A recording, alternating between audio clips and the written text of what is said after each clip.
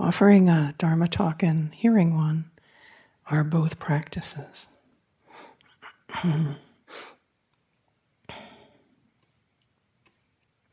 It's interesting, sometimes we think we have to try hard to remember everything that's said. But really, a lot of times the main message is a kind of transmission. So if you don't remember all the ins and outs at the end of the talk, you shouldn't be concerned. Just be attentive and open and incline the mind towards interest. Tonight I'm going to offer a talk on a particular quality of mine that I particularly love. And as it happens, I had an opportunity to offer a mini exploration of this to the Spirit Rock staff earlier in the week. And it also so happens that in the Brahma Viharas today and tomorrow, we're going to be working with this quality.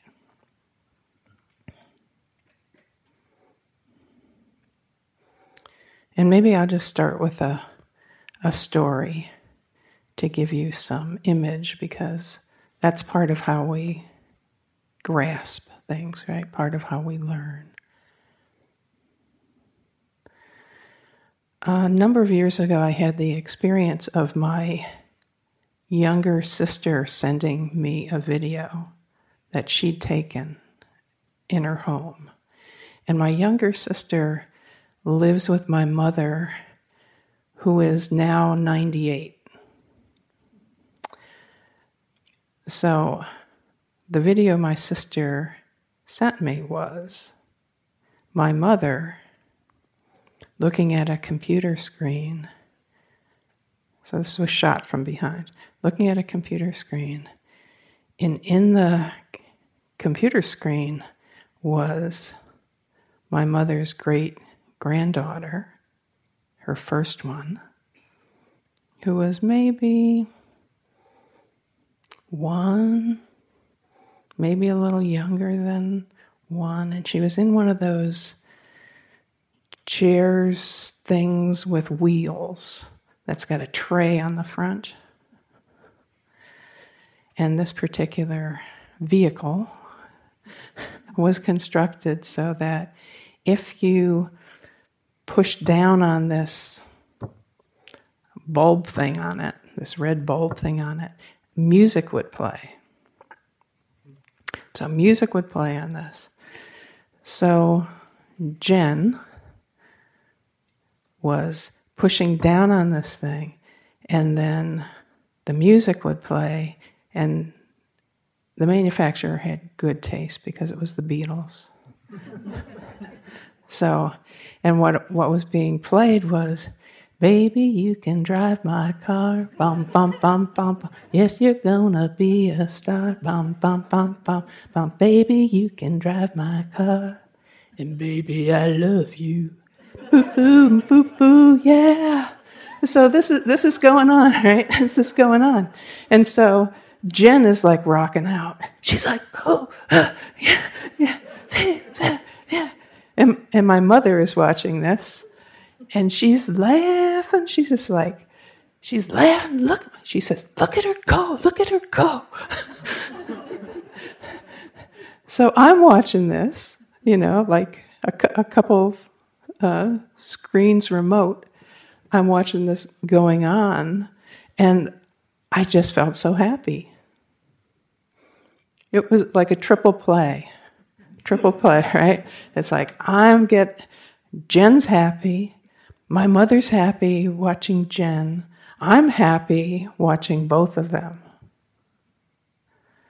So I offer this story because this is an example of mudita, empathetic joy.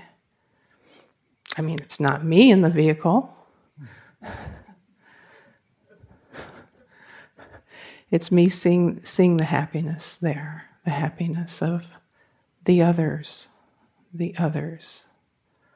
And it was very pure.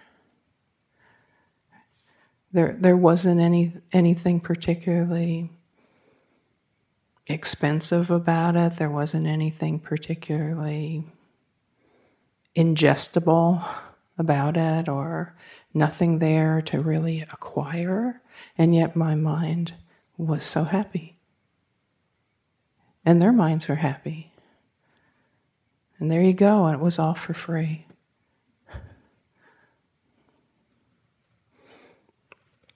So we've been practicing the Brahma Viharas, right? The first one is metta, and that's the platform for all of them. This first basic cultivation of goodwill, where we incline the mind to offer the phrases of goodwill to beings. May you be happy. May you be safe. May you be healthy. May you be at ease. And then, with compassion, we recognize the difficulty and strain and suffering. May you be free from suffering and the causes of suffering.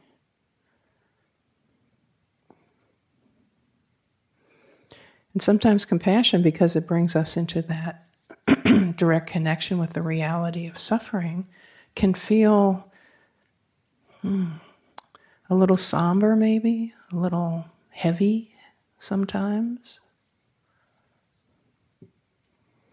And metta itself, if you look at what the phrases are, may you be happy, may you be safe, may you be well, may you live at ease. Maybe in a certain kind of way, especially in some of those classically offered phrases, may you be free from danger, may you be free from mental suffering, may you be free from physical suffering, may you be well and happy. Maybe in a certain kind of way, metta's got an acknowledgement in there that it's not necessarily like that, right? We're offering this. If everybody was like completely tanked up, with all of this in a stable kind of way, maybe we wouldn't be doing exactly that. So these first two, both I think, one in a very direct way, compassion, and the other in an indirect way, metta, there's an acknowledgement there of the precarity, if you want to put it that way, of human existence. And not just human, of course. Precarious. Now we get to metta. The mind is inclining towards happiness and gladness in the recognition of somebody else's happiness, gladness, good fortune, well-being, etc. So here we're actually turning the mind towards recognizing the happiness that we have as human beings, that can be available to us, that we can know. So even though the Buddha's path is clear about the fact that we don't find lasting happiness in conditioned things, it's not like a prescription to view life as, oh, it's all bad, it's all sad, it's all like tragic. There's like, oh, nothing's worth anything, right? That's not the communication. It's not aversion towards our human lives or towards conditioned reality. Because we recognize, yeah, it is possible to be happy. It is possible to have sources of wholesome gladness. In fact, there are practices in the suttas that talk about gladdening the mind. Gladdening the mind is a skillful thing to do, a useful thing to do. So you don't have to be always wrapped around the axle of dukkha, right? The Buddha sees dukkha as a truth, but it's not a path to dukkha. It's a path to freedom from suffering. It's a path to liberate the mind. And so things that are wholesome and onward leading and deeply pleasant are very much part of it. And mudita has the capacity to really strengthen our recognition of this. So this mudita, as I described it, is a naturally occurring state. When I was telling that story, I saw at least some folks here hearing it directly were kind of like getting into it, right? You're kind of like getting into the story. Your imagination kind of caught it and recognized why it would be joyful. So, this is an acknowledgement that, people can be happy. We can be happy. It's not like a wrong to be happy, or for other people to be happy as well. And we can share in the happiness of others by allowing it to register in our own hearts and minds in an approving way. So this practice is turning towards the happiness of others with this wish that their happiness or good fortune continue. So, the quality itself is called empathetic joy, sympathetic joy, altruistic joy. These are some of the English translations. But it means delighting in the happiness or well-being of others, being glad yourself at the gladness of others.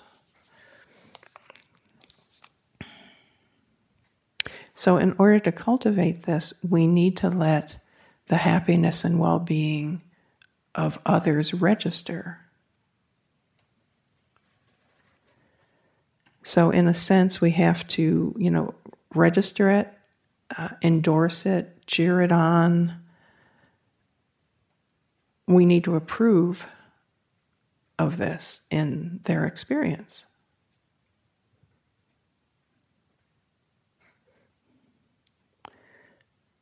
So let me give you some other examples of places where you might be able to imagine mudita arising. These are just things that I've noticed for myself. Seeing someone enjoy a meal you prepared, right? Say it's somebody's birthday. They think everybody forgot. You have them over to your house. You're playing dumb, and then you come out with their favorite and the cake. So that's generosity on your part, but you're practicing mudita when you see their delight, right? Their appreciation, their happiness at being remembered. Or maybe watching your child get married to someone you believe is good for them.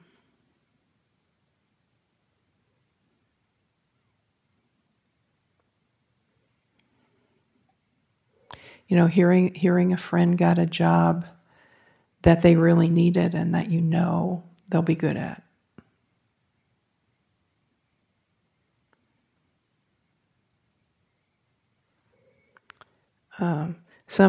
Seeing somebody respected in the community finally getting the recognition that they deserve.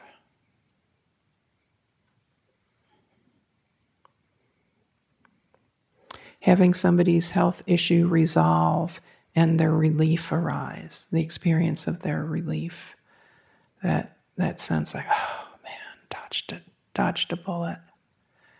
Oh, I'm so happy for you. Watching your niece score a goal in the big soccer game.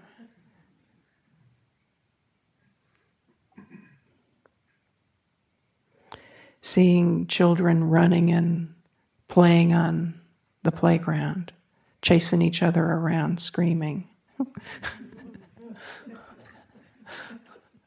You know how they do that. A friend excitedly announcing they're going to be a grandmother. Mary's having a baby.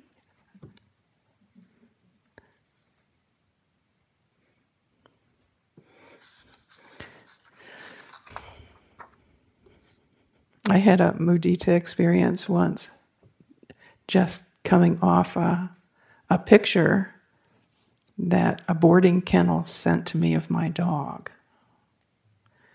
So, they like to take pictures of your pets while they're there to show they're having a good time. And they should come back again. I think that's the bottom line. And don't call us asking if they're okay. So anyway, so they sent me this picture of my dog, Kevin Lotto. That's his name. And he was born on this very day, born on St. Patrick's Day. And it seemed too sacrilegious to name him Patrick, so I named him Kevin instead, kept him kind of in the ethnic sort there. But so this is a dog is an Airedale Terrier. So this is probably 55-pound dog. And they're very active. And they're very strong. And they're very playful. So Kevin Lotto actually has a tail that normally is like a hook, like this, that he carries high over his back. So they sent this picture. And there are a number of dogs out in this big fenced area for their playtime. So he was in the front of the group as they were running. And you could tell by the picture they were running full out. And he was in the front. And he was smiling. He was so happy. And his ears were back. From the wind, presumably, his ears are back. And his tail, instead of being hooked like this, was straight behind him. And I knew he'd had a really good time when he came home, and his tail was limp. He couldn't wag it. He couldn't lift it up. It wasn't like this anymore. And, it turned out that this is actually a temporary condition a dog can have if it wags its tail too much. He did recover. But I thought, wow, he had a great time there. And I had the picture to prove it, right? So my partner and I actually took this photograph and used it as the main image in our Happy New Year card. We send out every year. Have a good run in 2019 or something. So the opportunities to feel this state are there. And when you do feel it, when you do experience this attitude of mind, it feels happy, joyful, uplifted, expansive, connected, generous, rejoicing. And there's often a sense of there's enoughness. So happiness is there externally because you're recognizing it, and it's there internally with an appreciation of the upside of things. So sometimes with this is strong, you can almost feel like you're drafting or kiting on somebody else's happiness.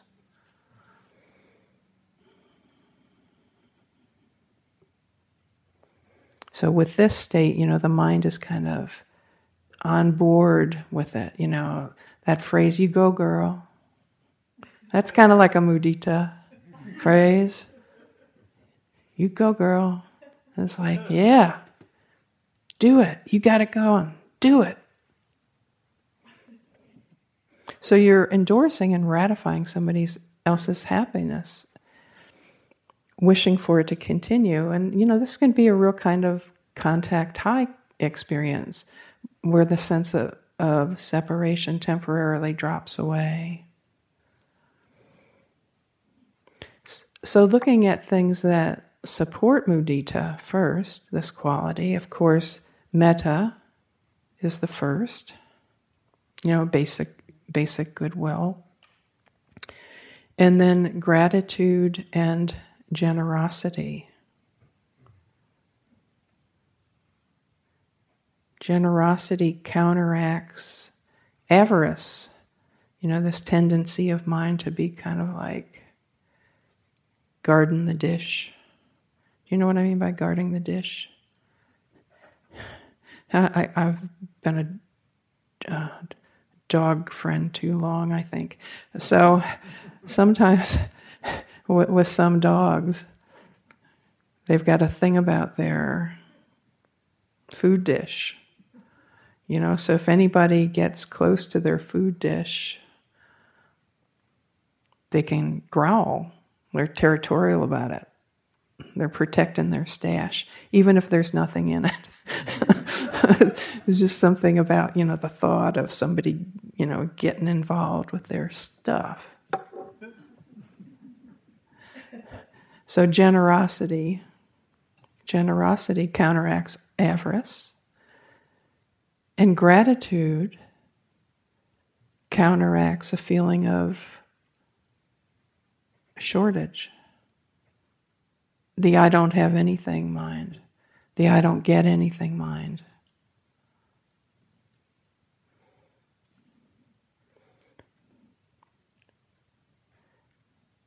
Would you ever have guessed that actually the practice of the Brahma Viharas is considered to be the most difficult of the practice of mudita is considered to be the most difficult of the 4 Brahma Viharas? Because it seems so happy, right? But you can see with this particular practice, the territory is that it covers really touches on things where the mind can be very comparing, right? Comparing of our own experience with the real or imagined experience of others.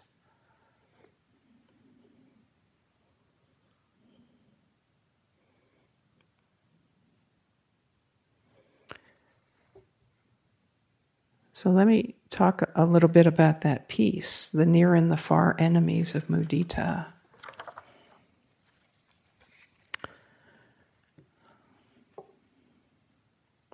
So the near enemy, all of these Brahmaviharas have near and far enemies. The near enemy of mudita is sometimes called overly exuberant. Or as a former Fed chair would say, irrational exuberance. Okay, this is where one takes it a few cranks too far. So an example of this would be, yes, your favorite soccer team or basketball team wins the big tournament, and everybody is happy, and you're happy for them, and everybody gets happy, and then it kind of gets out of control, and at some point people are swinging from street lights and turning over cars, and or drinking too much champagne at the wedding, and then they have to take you home and put you in the bathtub and stuff like that, right? You just get caught up. It gets to be too much, right? And then it starts to become kind of out of control and unskillful and maybe a little bit unwholesome. So that's the near enemy.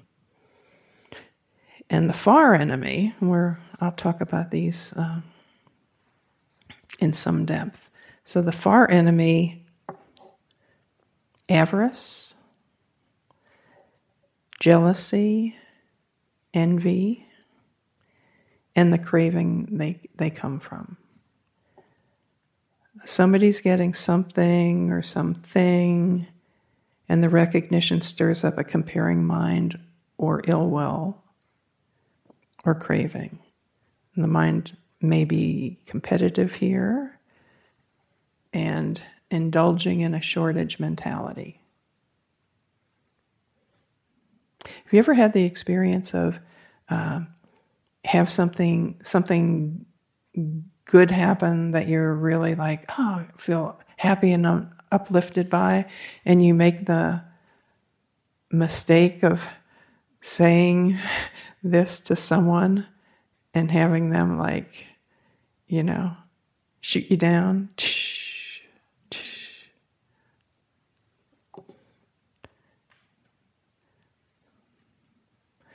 I can remember one point I was getting ready to go on a long retreat at the forest refuge, like for a year. And I ran into somebody that I knew in the post office, and they said, "Hi, how you doing? Where are you going? What's up?" And I said, "Well, I'm rushing around now because I'm getting ready to go on this year-long retreat." And the person who was also kind of like around the larger community said, "The kitchen doesn't have enough natural light."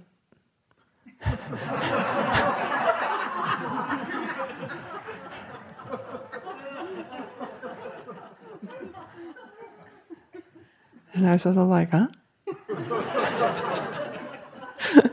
Knowing that would be the least of my problems, being there again.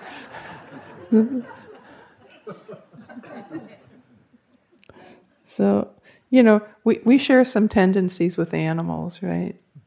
So, if you look at what's going on in Turkey land out there, there's the some making the displays, and then there's the some ignoring them. They're not giving the mudita back. They're not saying, "Wow, that's a great array you've got there." They're just like, "Oh." And the dude's over there.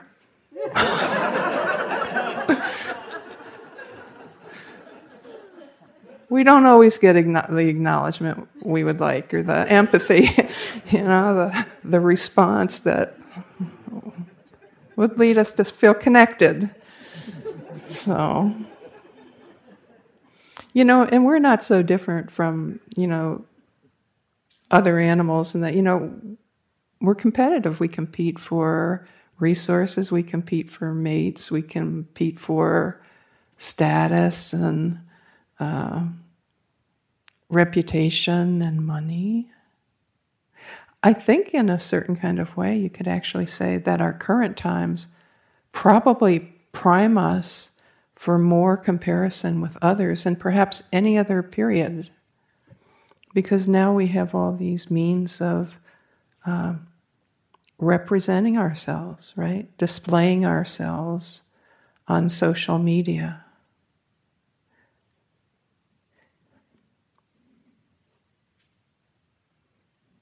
They've somewhat fallen out of favor now, but the annual holiday letter that would go out. Do you remember those? Either writing them or getting them, and it's like, my oldest son, Johnny, got a full scholarship to Yale after he had an internship at, blah, blah, and my daughter is, the winner of the national piano competition, and,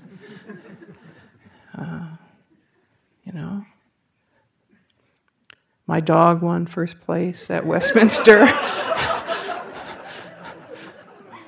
So, but then, and this, this happens on social media too, don't you think? I mean, some people are more authentic, but very often we show a particular face. Do you know that there's actually a software program now? You know about Instagram, right? Photographs, Instagram. Now there's one called Facetune. Facetune that's especially designed to allow you to fix your facial issues, real or imaginary.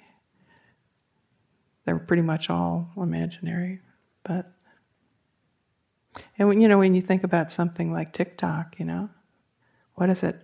60 seconds of self-display. One of the most cited desired future careers for young people now, I'm talking about like high school, even middle school age now, is to be an influencer. To be an influencer. That would be a vocation. So, the value set right now is very much supportive of this idea of inflation of the self, and needing, to stand out and be noticed and be seen and be special and all the rest of that. How painful. It's really not surprising that, the flip side of that is like depression and feelings of lack of self-worth and, self-criticism and all the rest of that. Yeah. Not feeling like you have a place and that you're not good enough and all that stuff. So there's a lot of external conditions that cause us to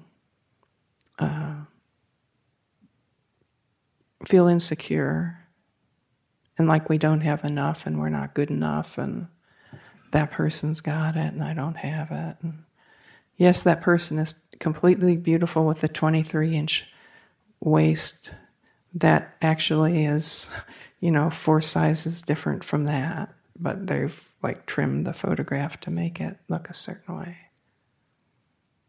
So it's not that we have enough images in our own mind about how we should be and how we want to be and all the rest of that. It's that we're literally seeing them represented all the time. So it's not easy to be young now.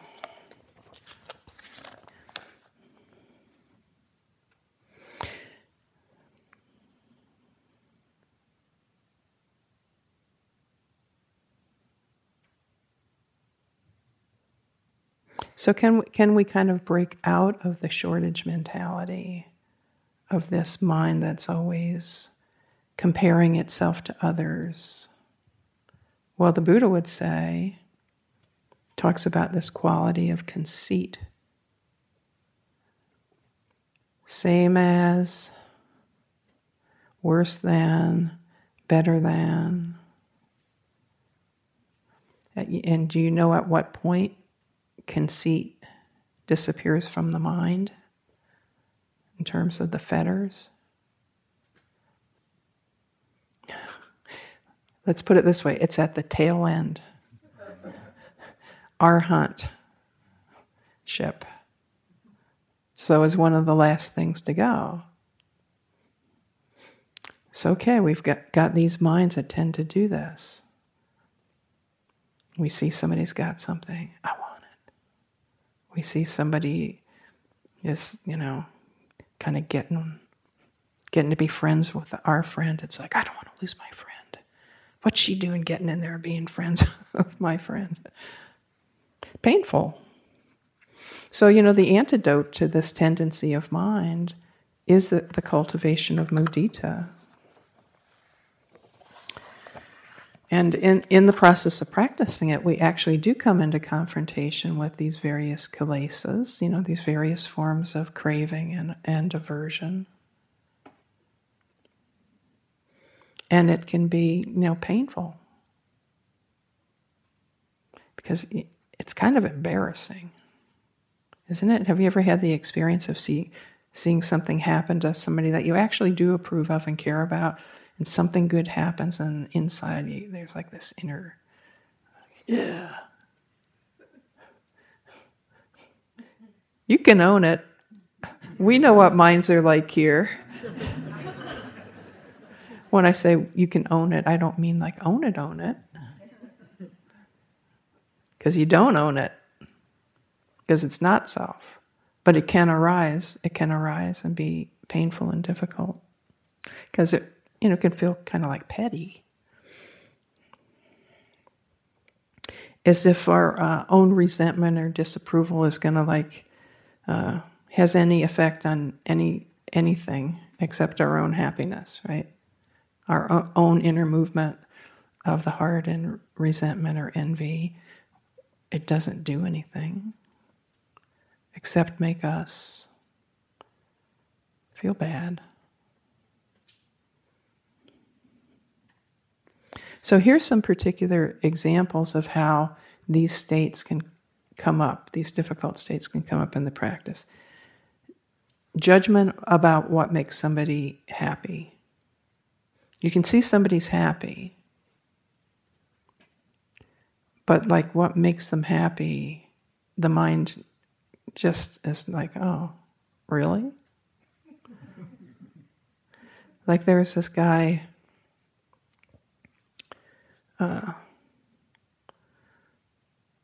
who once made a scale model of Manhattan, like complete scale model of all the buildings and streets and stuff with matchsticks.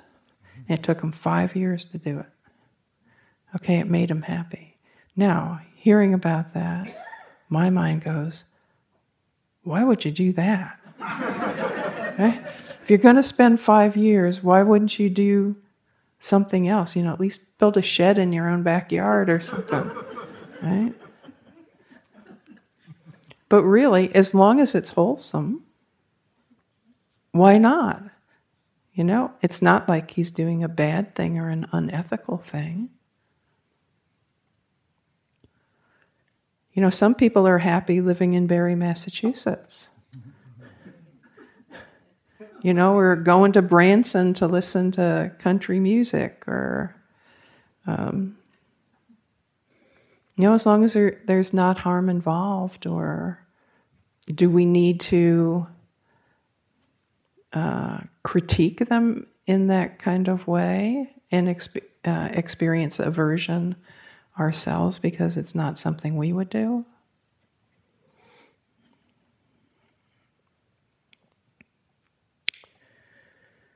Okay, then there's mana, which is the tendency of mind that's directed towards comparing. What does he or she or they have compared to me? He's got more than me already. She doesn't need any more.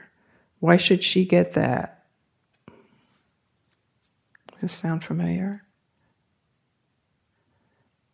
It's like they've already got enough money, and now they just inherited money from his father, and they've already.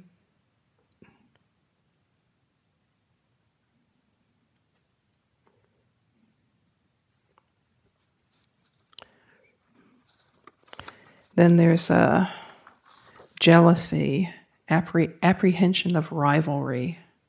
So jealousy, if you want to know the difference between envy and jealousy, you remember back in your grammar.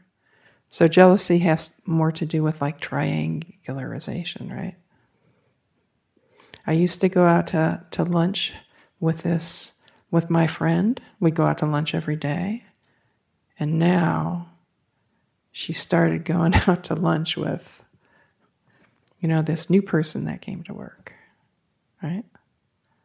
So like a fear of loss of some connection or of being displaced. And of course, and obviously in close friendships or romantic relationships, this can be very toxic, actually. Especially when it's not really going on except in our imagination.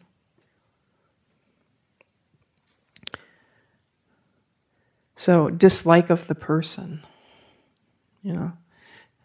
If it's somebody you don't like, if there's an aversion towards the person, then it makes it hard to get on board with their happiness and good fortune. Because the Vedana, the thought of the person, the Vedana that arises in the mind is unpleasant right there. So here, often there's kind of like a meta resistance to, you don't really want them to be happy, let alone to have their happiness continue, which is the Mudita phrase, right? Maybe you don't wish them harm, maybe you don't want them to suffer, but being happy is like a bridge too far.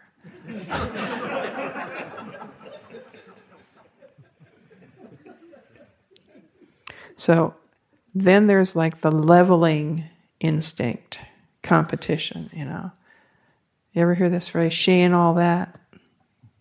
She ain't all that, He ain't all that. I heard Oprah tell a great story once. It was so good. She talked about breaking up a relationship at one point, and the person was leaving her, and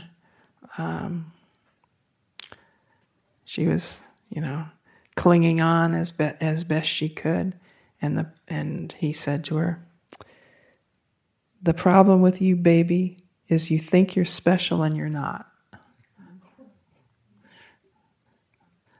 I would guess he, revised his mind a little further on down the line. But it's to Stedman's advantage there. So it's just kind of like the crab in the bucket syndrome, where, the story about the crab in the bucket? Apparently crabs, when they're put in a bucket together, one will start climbing on top of the pile of the others and will start climbing up the side of the bucket to get out.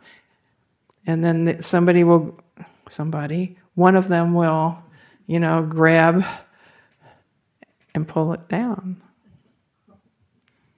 And our minds can be like that.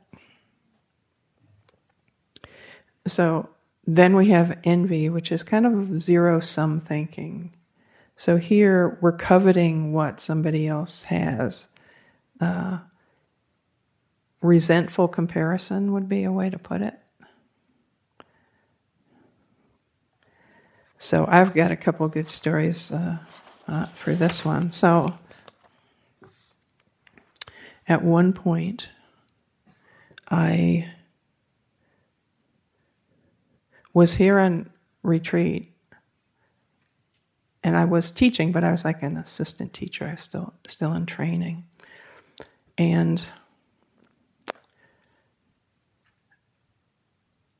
all of a sudden, like in the middle of the retreat, we found out that there was going to be a wedding here. There's going to be a wedding. What, you say? There's going to be a wedding? Yes, it was going to be at the council house. And one of the dorms would have to be used for bridal prep. And it was going to be going on. So, and then in talking about this, we were encouraged towards mudita at the thought of this couple marrying here, because they're of different religions. And the thought was, since their religions are in conflict and neither one of them, neither religion would marry them, that, of course, here would be an appropriate place, because they can't get married anywhere else. So, at that time, sitting in this very hall, and including me, were a number of people from the LGBTQ community who had just lived through this process of petition in the state of California to revoke the marriage rights of gay people, So it was legal for a while, and then the public voted it away. So these people are like sitting in the hall, like hearing this. These people are getting married here because they can't get married anyplace else. And they're thinking,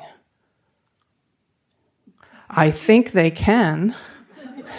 I'm the one that can't get married anyplace.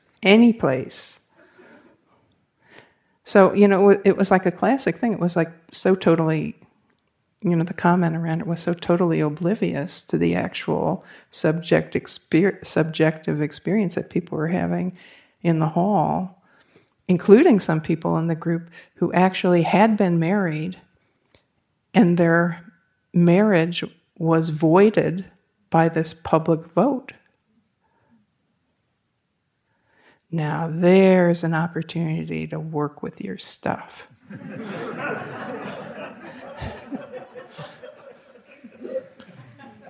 Because it was a classic situation where somebody was very publicly getting something that had just been taken away from you as a possibility. So I'm happy to say that we did rouse ourselves and practice with this. Right, but first, you had to go through the chalaces of it all.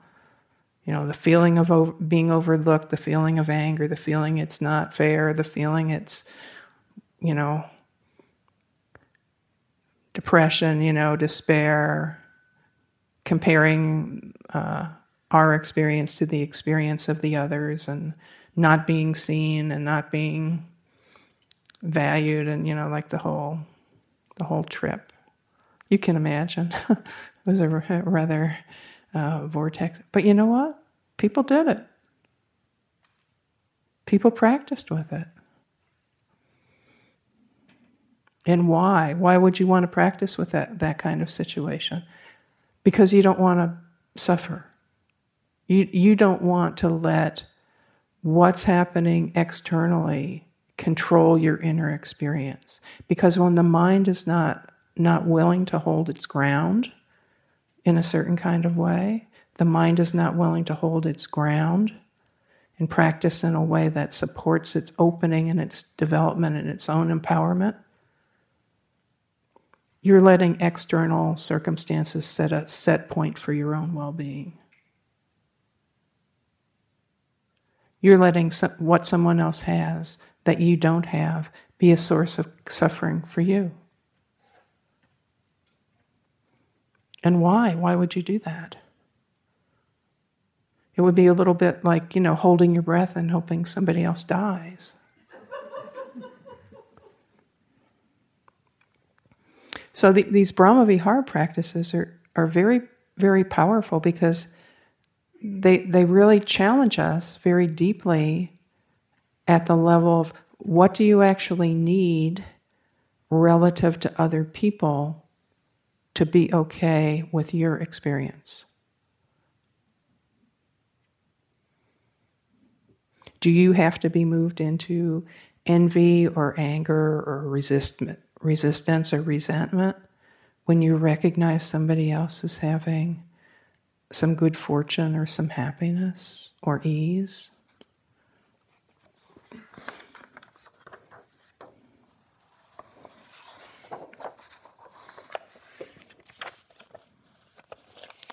So you can see why this is described as a hard practice, a challenging practice at times. But in fact, there are a lot of wholesome, happy things that we can recognize about people and learn to practice with this in increments. And this is a progressive practice, just in the same way that the other Brahma Viharas are. You start where it's easy. And then you and organic, like me watching my mother, watching my grandniece. You start where it's easy, and then you kind of put additional load on the system. You know how in strength training, you add weight, right? You start with a weight that you can do, you can work with some effort. You do that, the muscles get stronger. You add more weight. You work with that, the muscles get stronger. It's the same idea with these Brahma Vihara practices, except they're working on the psycho-emotional level.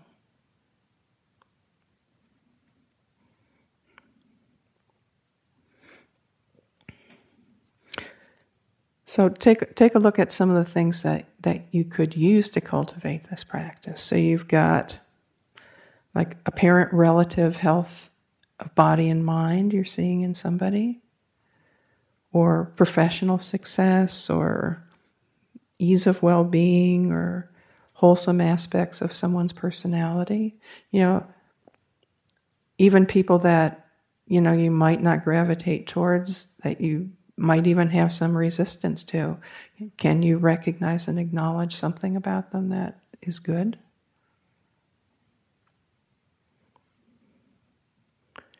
So maybe somebody who's overcome some difficulty, you can have some kind of respect there for them, even if you don't organically feel like, we'd be, brother and sister in another lifetime or something.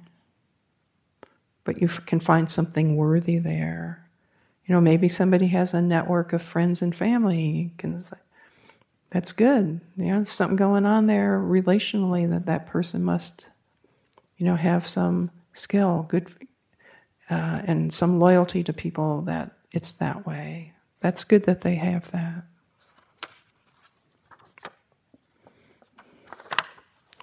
So, this doesn't necessarily always have to be a big happiness that we're recognizing in others. It can just be like some happiness, even if it doesn't last forever. Because, of course, it doesn't. And isn't that part of the poignancy? Like sometimes when I see younger people, like, people who are high school or college age,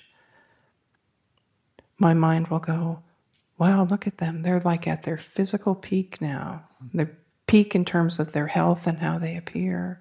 And they're so beautiful and they have no idea. It's true, they think they look bad. It's like, oh, I look so terrible. Look at this, my nose is too big for my face. Whatever, My arms are too spindly.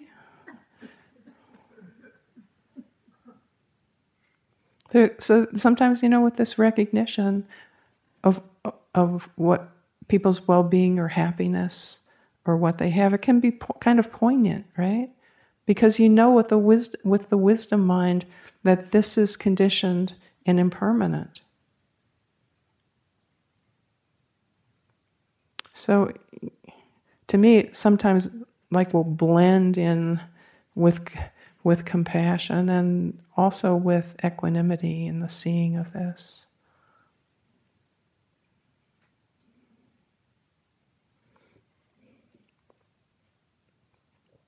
So just one last thing about mudita. So in recognizing the happiness, gladness, good fortune of others, well-being of others, there's one bracket, one proviso, provided, as they say in the law. They tell you blah, blah, blah, blah, blah. And then they say provided. And then there's this drop-down thing that clarifies what they're not saying or what's excluded from the up above. So in working with this,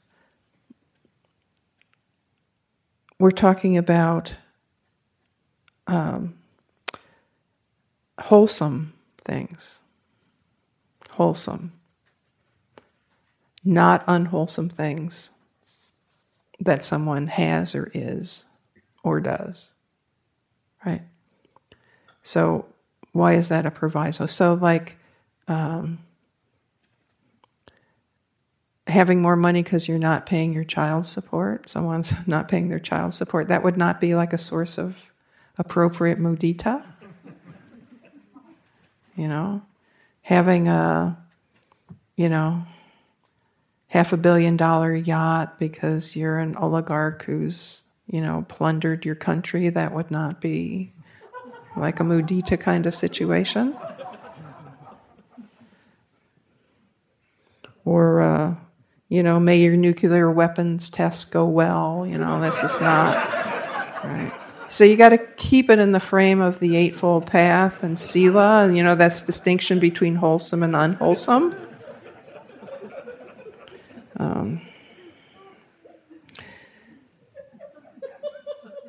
But even with people, whose happiness is not wholesome, or well-being, or advantage is not, cannot be framed in a wholesome manner, there still may be something about them that allows you to offer them mudita about something that is at least morally neutral. Now your minds are going, yeah, but why would I? Because you've just described those kind of people.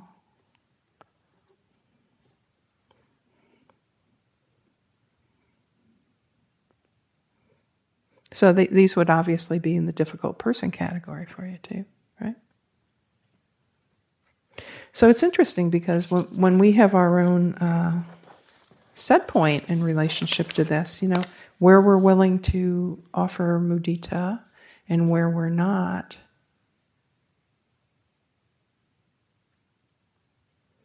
we're basically letting our internal experience be controlled by our aversion to someone else. Isn't that interesting? Maybe we could have the Brahmaviharas or mudita available and part of our frame all the time, but we stop short because we don't want to give it to them.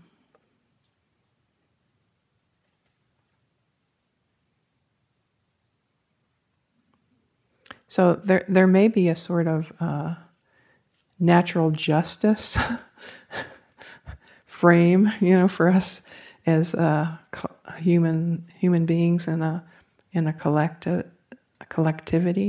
It's like, no, I'm not going to give it to that. Nope, not going to get it from me.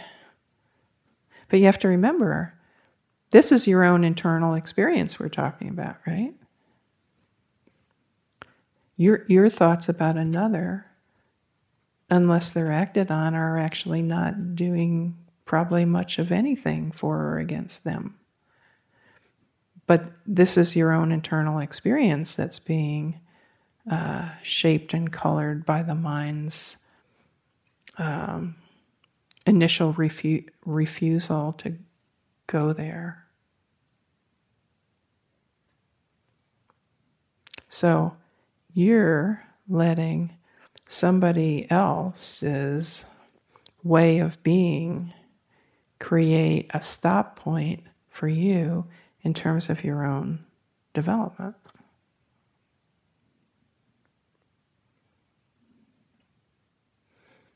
So it's just something to ponder.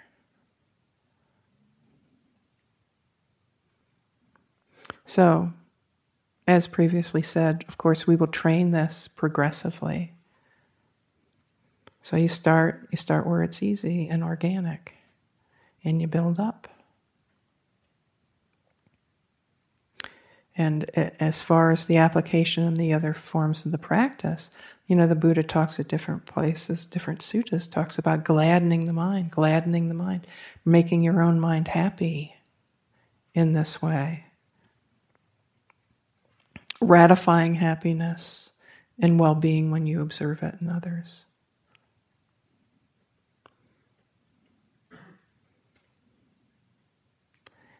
Happy for no reason. Happy for no reason except your observation of the happiness and well-being of somebody else.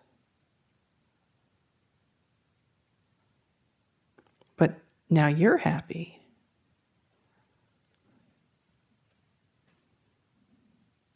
I don't know. To me, that seems like kind of a good way to go about noticing. Let's put it that way.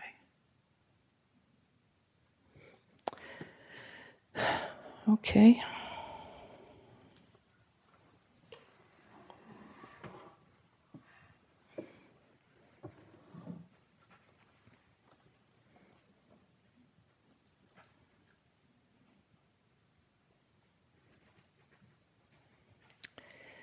May the merit of our practice be a cause and condition of our own awakening and that of all beings everywhere.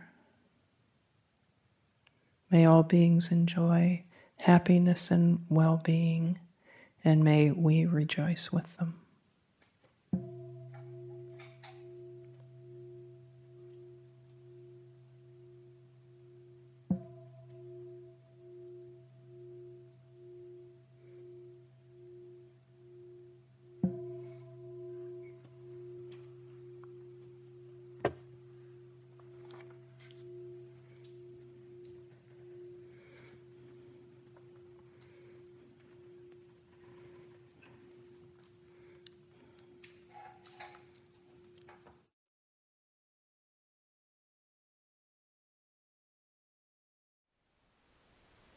Thank you for listening. To learn how you can support the teachers and Dharma Seed, please visit dharmaseed.org/donate.